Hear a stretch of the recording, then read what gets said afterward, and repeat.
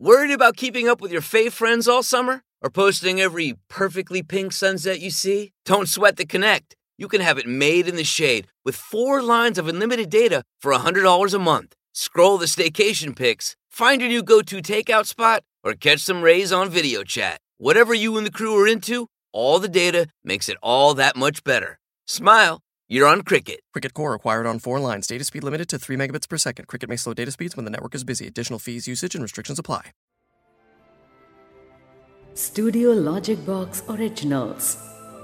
किस्सा कहानी में मैं निधि बासु आपके लिए लेकर आई हूँ कुछ दिल छूने वाली कहानियाँ। आज सुनिए प्रोफेसर हेमलता महेश्वरी द्वारा लिखी कहानी यू टर्न। हमेशा की तरह शाम तो काफी हो गई थी, बल्कि कहना चाहिए कि अंधेरा ही घिराया था जब मैंने घर के भीतर कदम रखा। बच्चे भी कार पार्किंग करते समय बाहर निकल कर आ गए। मम्मी आ गई, मम्मी आ गई कहते हुए छोटा हमेशा की तरह फुदकने लगा था, और बड़ी बेटी तो अब मम्मी के चेहरे को देखकर भांप जाया करती थी कि आज मम्मी का मन कैसा है। मुझे अब अपनी इस 9 साल की बेटी मित्रा से डर लगने लगा था। समय से पहले ही बच्ची समझदार हो चली थी। मित्रा ने मेरे हाथ से पर्स ले लिया और घर के भीतर चल पड़ी, और छोटा आनंद हाथ पकड़कर अंदर खींचने लगा। मैं सोफे पर बैठी ही थी कि मित्रा ने पानी लाकर रख दिया और बोली, मम्मी चाय बना दूं? मुझे भीतर तक चीर गई वो आवाज। हाय बेचारी बच्ची, कहाँ तो मुझे यह चाहिए था कि मैं उससे पूछूं कि बेटा क्या किया दिन भर, क्या खाया, दूध पिया कि नहीं, होमवर्क किया कि नहीं, स्कूल में क्या पढ़ाई हुई। उल्टे ये बच्ची मुझसे पूछ रही है, मम्मी चाय बना दूं? मैंने खुद को संयमित किया और सहज होते हुए उत्तर दिया, ना बच्चे, मुझे चाय नहीं चाहिए। तुम्हारे पापा आ गए?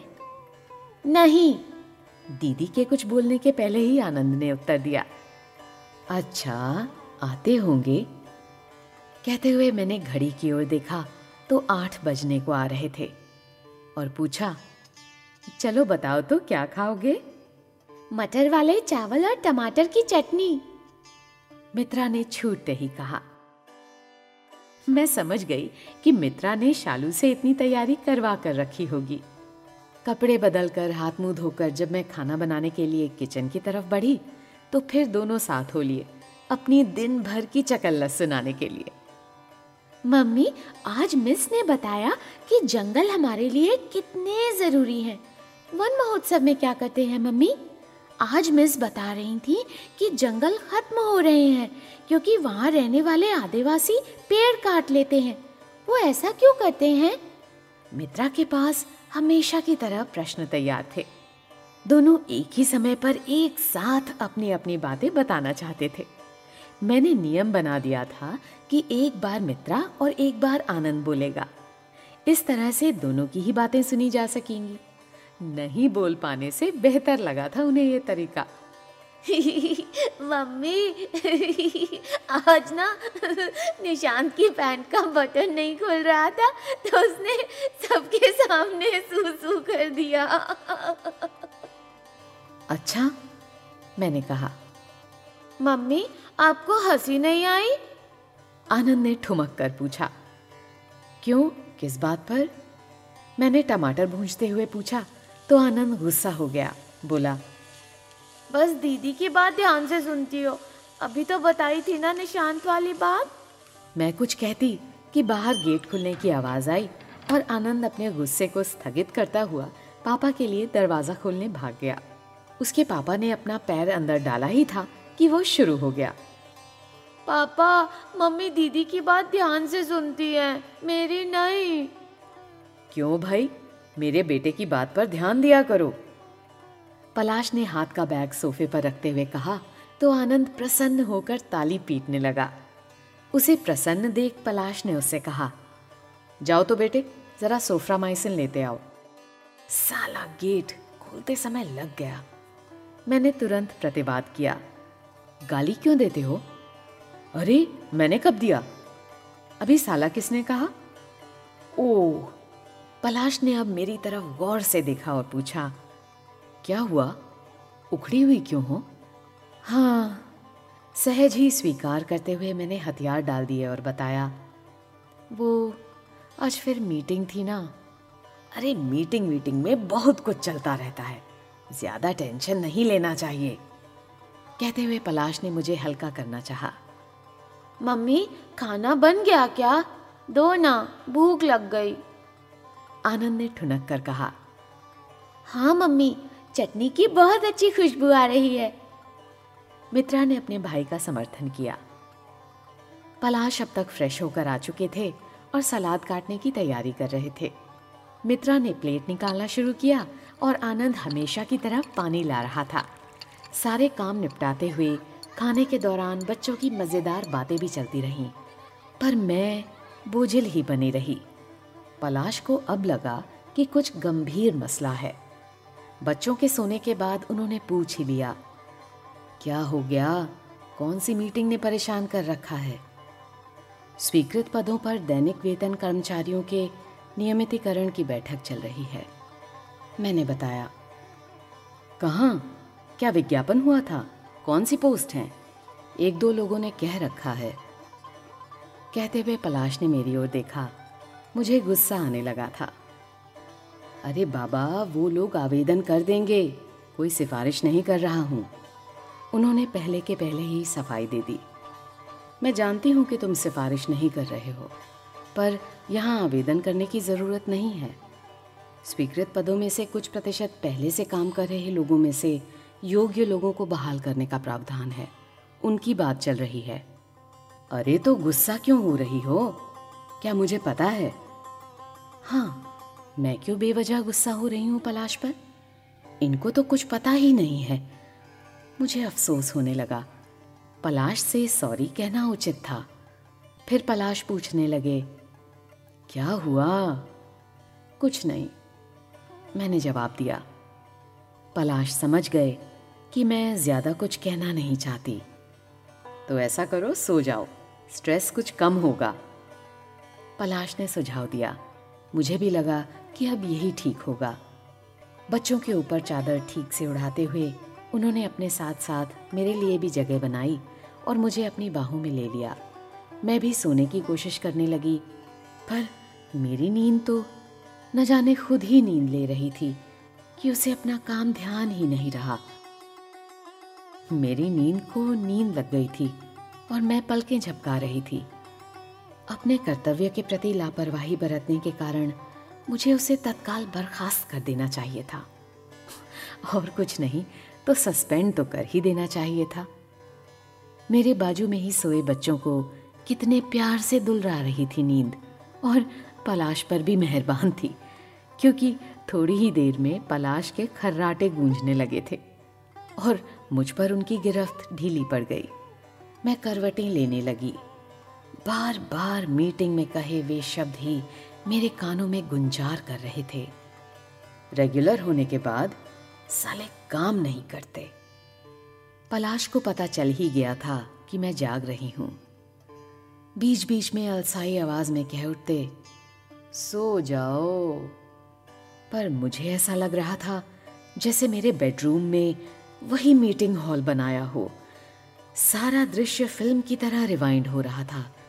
समिति के लिए स्थापना विभाग के पास के कमरे में ही बैठक की व्यवस्था कर दी गई थी, ताकि किसी भी तरह की जानकारी तुरंत ही हासिल की जा सके।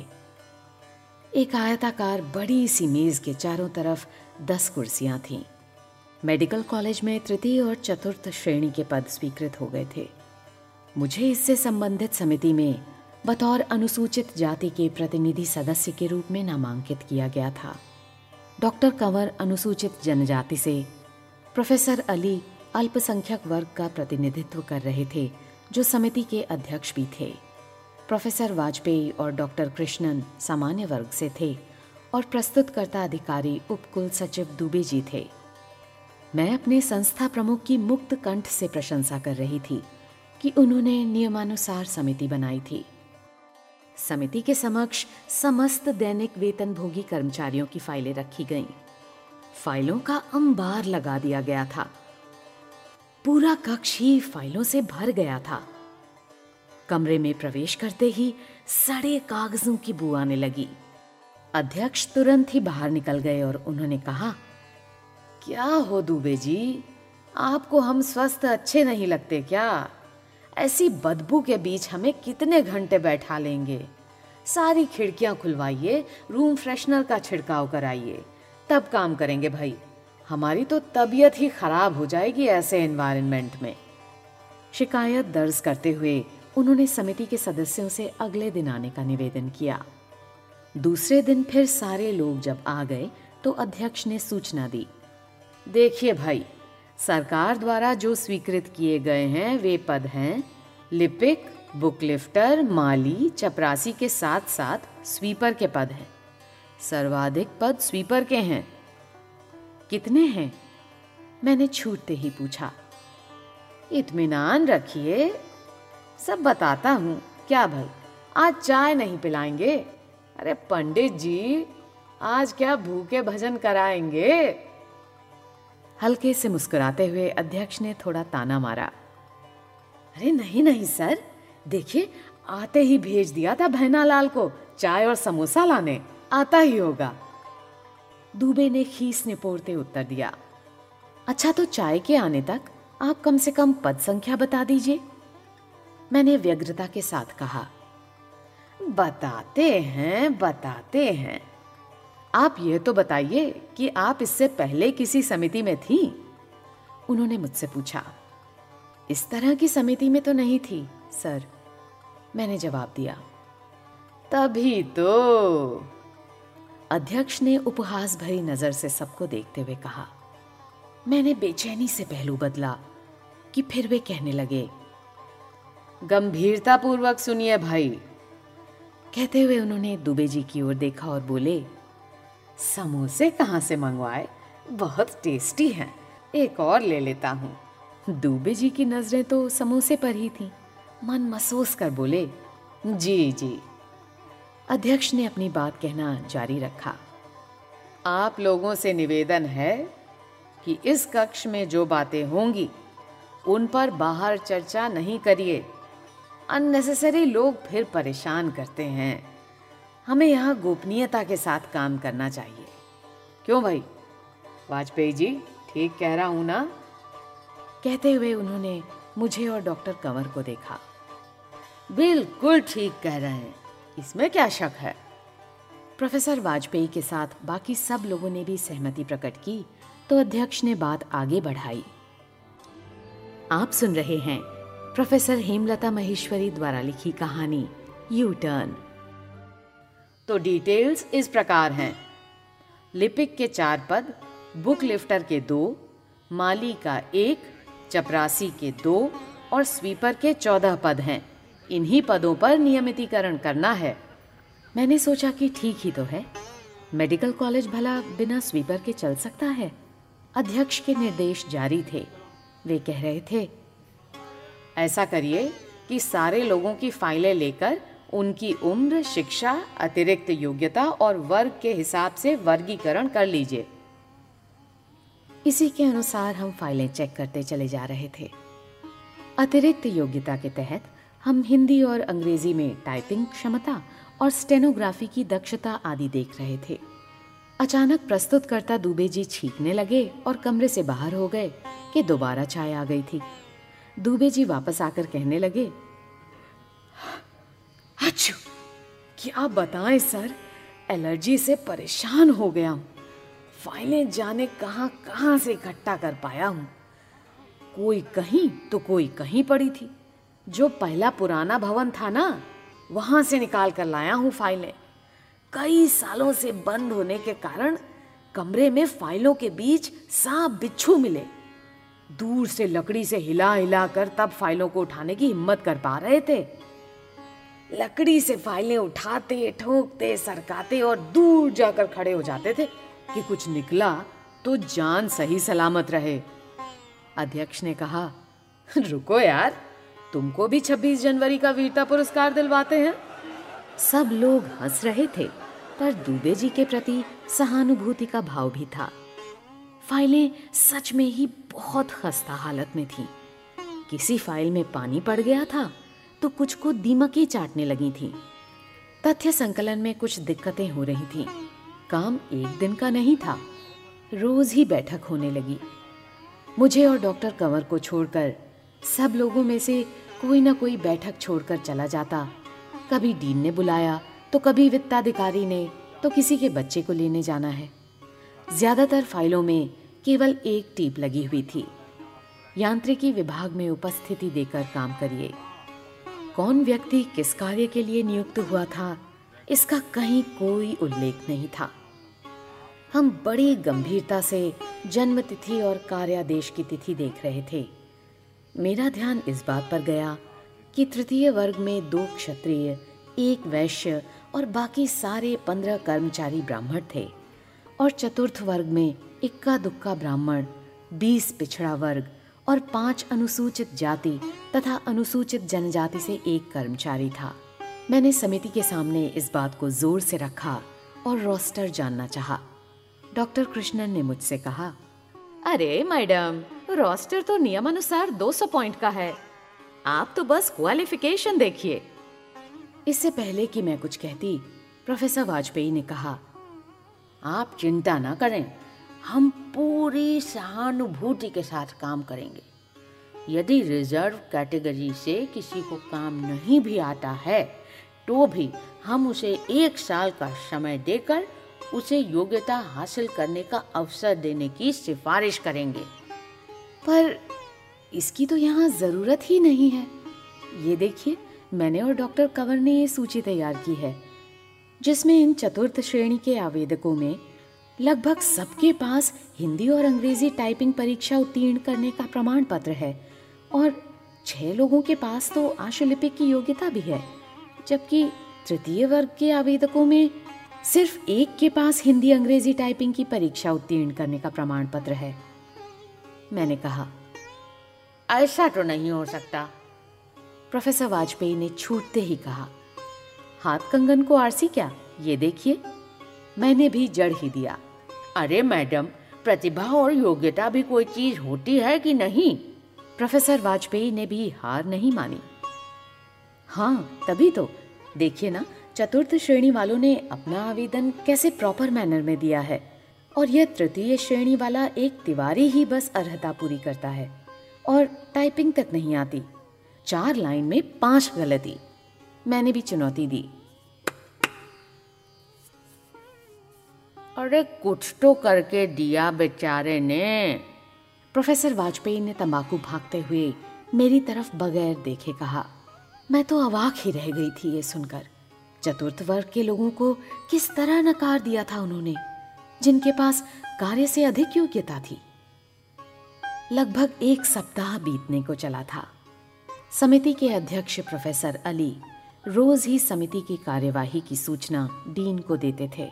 इस बीच समिति की रोज की बैठकें कर्मचारियों और छात्र नेताओं की बहस का विषय हो चली थीं।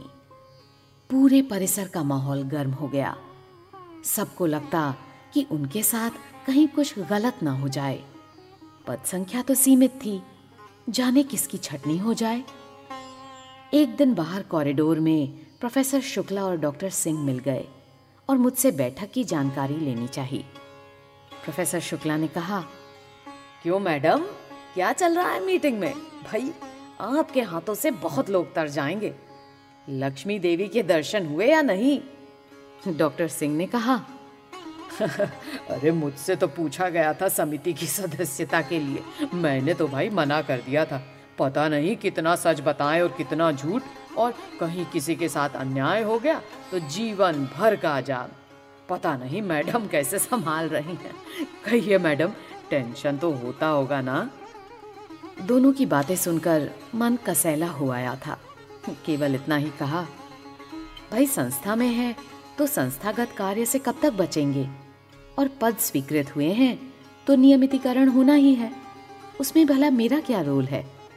और वैसे भी मैं नास्तिक हूँ, जो भी होगा सब सामने आ जाएगा। अच्छा, हाँ भाई, मैंने तो देखा है मैडम बड़ा खतरनाक साहित्य पढ़ती हैं।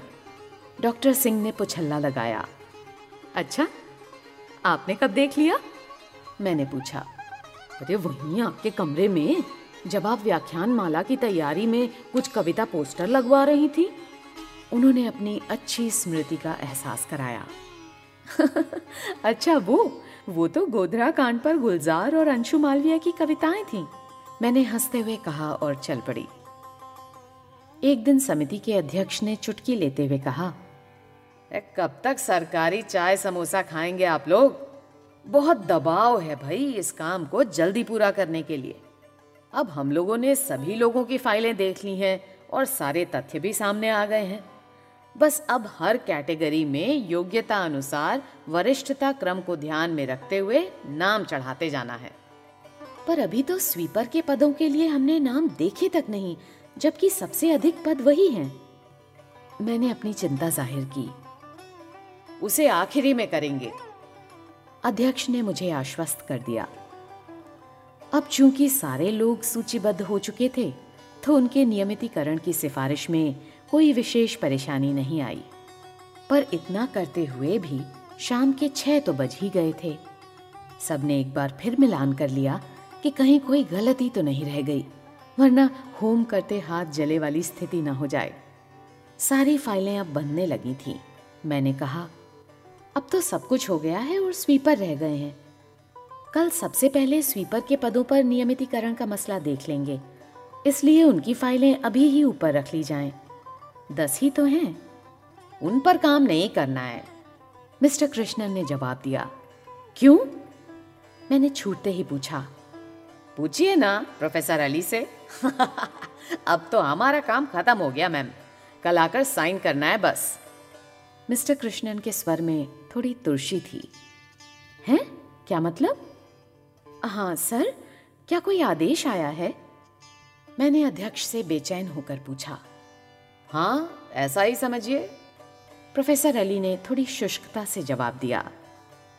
अच्छा, अब तक तो आपने बताया नहीं। जरा आदेश दिखाइए तो, क्या लिखा है? मैंने सहजता के साथ अपनी प्रतिक्रिया दी। मैडम, उन पर काम नहीं करना है बस, उन्होंने बताया। पर क्यों? रेगुलर होने के बाद साले काम नहीं करते। प्रोफेसर अली की आवाज में करारी तलखी थी। मेरे मुंह को तो जैसे ताला लग गया। मेरी बोलती बंद हो गई, जैसे सन्नाटा पसर गया था सारे वातावरण में। बाकी लोगों के चेहरों पर एक व्यंग्यपूर्ण दबी हुई सी मुस्कान खिलने लगी थी।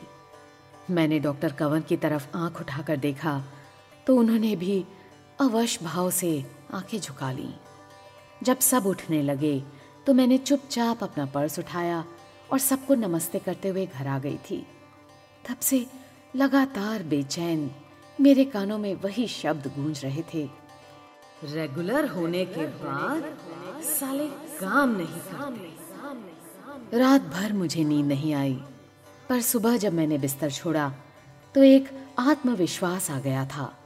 बच्चों को तैयार करके स्कूल भेज दिया और खुद भी गुनगुने पानी से स्नान करते हुए मानो सारी मानसिक थकान मैल की तरह मैंने उतार दी। विश्वविद्यालय जाने के लिए सिल्क की एक बहुत सुंदर सी साड़ी बांधी और क्लास में भी विद्यार्थियों को खूब हंसाया और फिर चल पड़ी मीटिंग के लिए।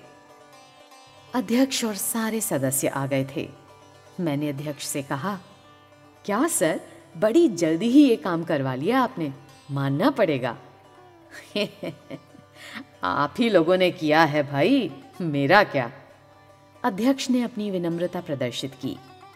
सर, क्या कोई दबाव था इसके लिए? मैंने फिर पूछा, जैसे उनके मनमाफिक बात छेड़ दी हो मैंने। उन्होंने पूरे उत्साह से बताना शुरू किया और मैं गंभीर बनी रही। अरे अभी 15 दिन पहले ही तो मुख्यमंत्री से ये कर्मचारी नेता लोग मिलकर आए थे। बहुत दबाव है। अभी जो हफ्ते भर पहले डीन का घेराव कर उनकी टेबल का जो शीशा तोड़ा गया था, उसका कारण भी यही था कि हम जल्दी सिफारिशें नहीं दे रहे हैं। बहुत खराब हैं ये लोग। अरे मैडम, सबको जानता हूँ, नालायक, सब अच्छे परिवारों से हैं। उनके पेरेंट्स बड़े संस्कारी हैं। ये नेतागिरी के चक्कर में पड़े हैं। पर हम भी क्या करें, जैसा आदेश उन्होंने मासूमियत के साथ कहा, तो ये बताइए, जिन लोगों ने मुख्यमंत्री से दबाव बनवाया, जिन लोगों ने डीन का घेराव कर कॉलेज की संपत्ति को नुकसान पहुंचाया, ये लोग कैसी काबिलियत रखते हैं? यही लोग हैं जो हमारे यहाँ काम कर रहे हैं।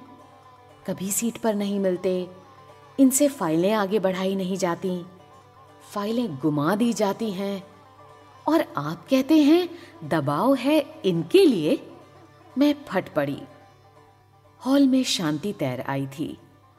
प्रोफेसर अली, प्रोफेसर वाजपेयी और मिस्टर कृष्णन का चेहरा लटक गया था, और डॉक्टर कंवर अपनी निरपेक्षता के बावजूद संतुष्ट लग रहे थे। मैंने अपना कहना जारी रखा, इतने बड़े कॉलेज में कितने स्वीपर हैं? वॉशरूम तो सारे दिन इस्तेमाल होते हैं। उनकी सफाई की जिम्मेदारी सुबह के समय उस स्वीपर को आपने दे रखी है। बाकी हम लोग दिन भर इन वॉशरूम्स का इस्तेमाल करते हुए कितने सावधान होते हैं। सारे लोग बीड़ी, गुटखा, तंबाकू, सिगरेट वहां फेंकते हैं।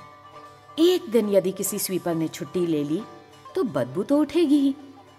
वो एक दिन नहीं करता तो कह दिया कि काम नहीं करते, और इतनी महत्वपूर्ण फाइलों को गुमाने वाले ये लोग काम करते हैं। बोलिए। आप ठीक कह रही हैं, अध्यक्ष ने मरे से स्वर में कहा। आप सब ये जान लीजिए कि जब तक स्वीपर के पदों पर नियमितीकरण का कार्य नहीं होगा, मैं इससे संबंधित किसी भी कागज पर हस्ताक्षर नहीं करूंगी। अब तक 6:30 बज गए थे। सबके साथ उठकर मैं चली आई। अगले दिन अध्यक्ष का सुर बदला हुआ था। मीटिंग में अध्यक्ष कह रहे थे, अरे भाई, भ्रष्टाचार की कौन कहे, सिर्फ पुरुष ही थोड़ी करते हैं, महिलाएं भी करती हैं। क्यों मैडम, आपका क्या ख्याल है? हाँ, समाज से कोई अलग प्राणी तो नहीं है महिलाएं। माहौल और नेचर के हिसाब से ही काम करते हैं सब, मैंने कहा। देखिए भाई, मैडम भी मान गई। अरे भाई, ऊंचे ओहदों पर महिलाएं भी भ्रष्टाचार में लिप्त रही हैं तो साधारण औरतों की कौन कहे, उन्होंने कहा। अच्छा चलिए काम करते हैं। मैडम, क्या आपसे कोई स्वीपर मिला था? डॉक्टर कृष्णन ने मुझसे पूछा। नहीं तो क्यों? मैंने जानना चाहा। नहीं, बस यूं ही। प्रोफेसर वाजपेयी की तरफ देखते हुए उन्होंने जवाब दिया। अच्छा, तो आज का काम शुरू करें? मैंने सबकी सहमति लेना चाहा। सुनते ही अध्यक्ष ने कहा, नहीं, अब नहीं करना है, और कोई पेच पड़ गया है। जब तक स्पष्ट नहीं होगा तब तक कोई मतलब नहीं काम करने का। फालतू का काम कर रहे हैं। नियमितीकरण के चक्कर में हमारे विभाग का नुकसान हो रहा है। जाएं और पढ़ें पढ़ाएं। भाई, चाय पीने के बाद निकल चलते हैं। जब आदेश आएगा तब बाद में कर लेंगे मीटिंग। आप सुन रहे थे प्रोफेसर हेमलता महेश्वरी द्वारा लिखी कहानी यू टर्न। वाचन था निधि बासु का। Hey, this is Jill from the Container Store. Oh. Is there something wrong? I just thought a virtual designer would be a cool robot. I could do a robot voice if that helps. Maybe? Hi, I am Jill. Let's design. Nope, absolutely not. Regular voice, thank you. Yeah, I'm not good at impressions. Enjoy free virtual in-home closet design and up to 25% off closet systems with the Container Store's custom closet sale. The Container Store, where space comes from.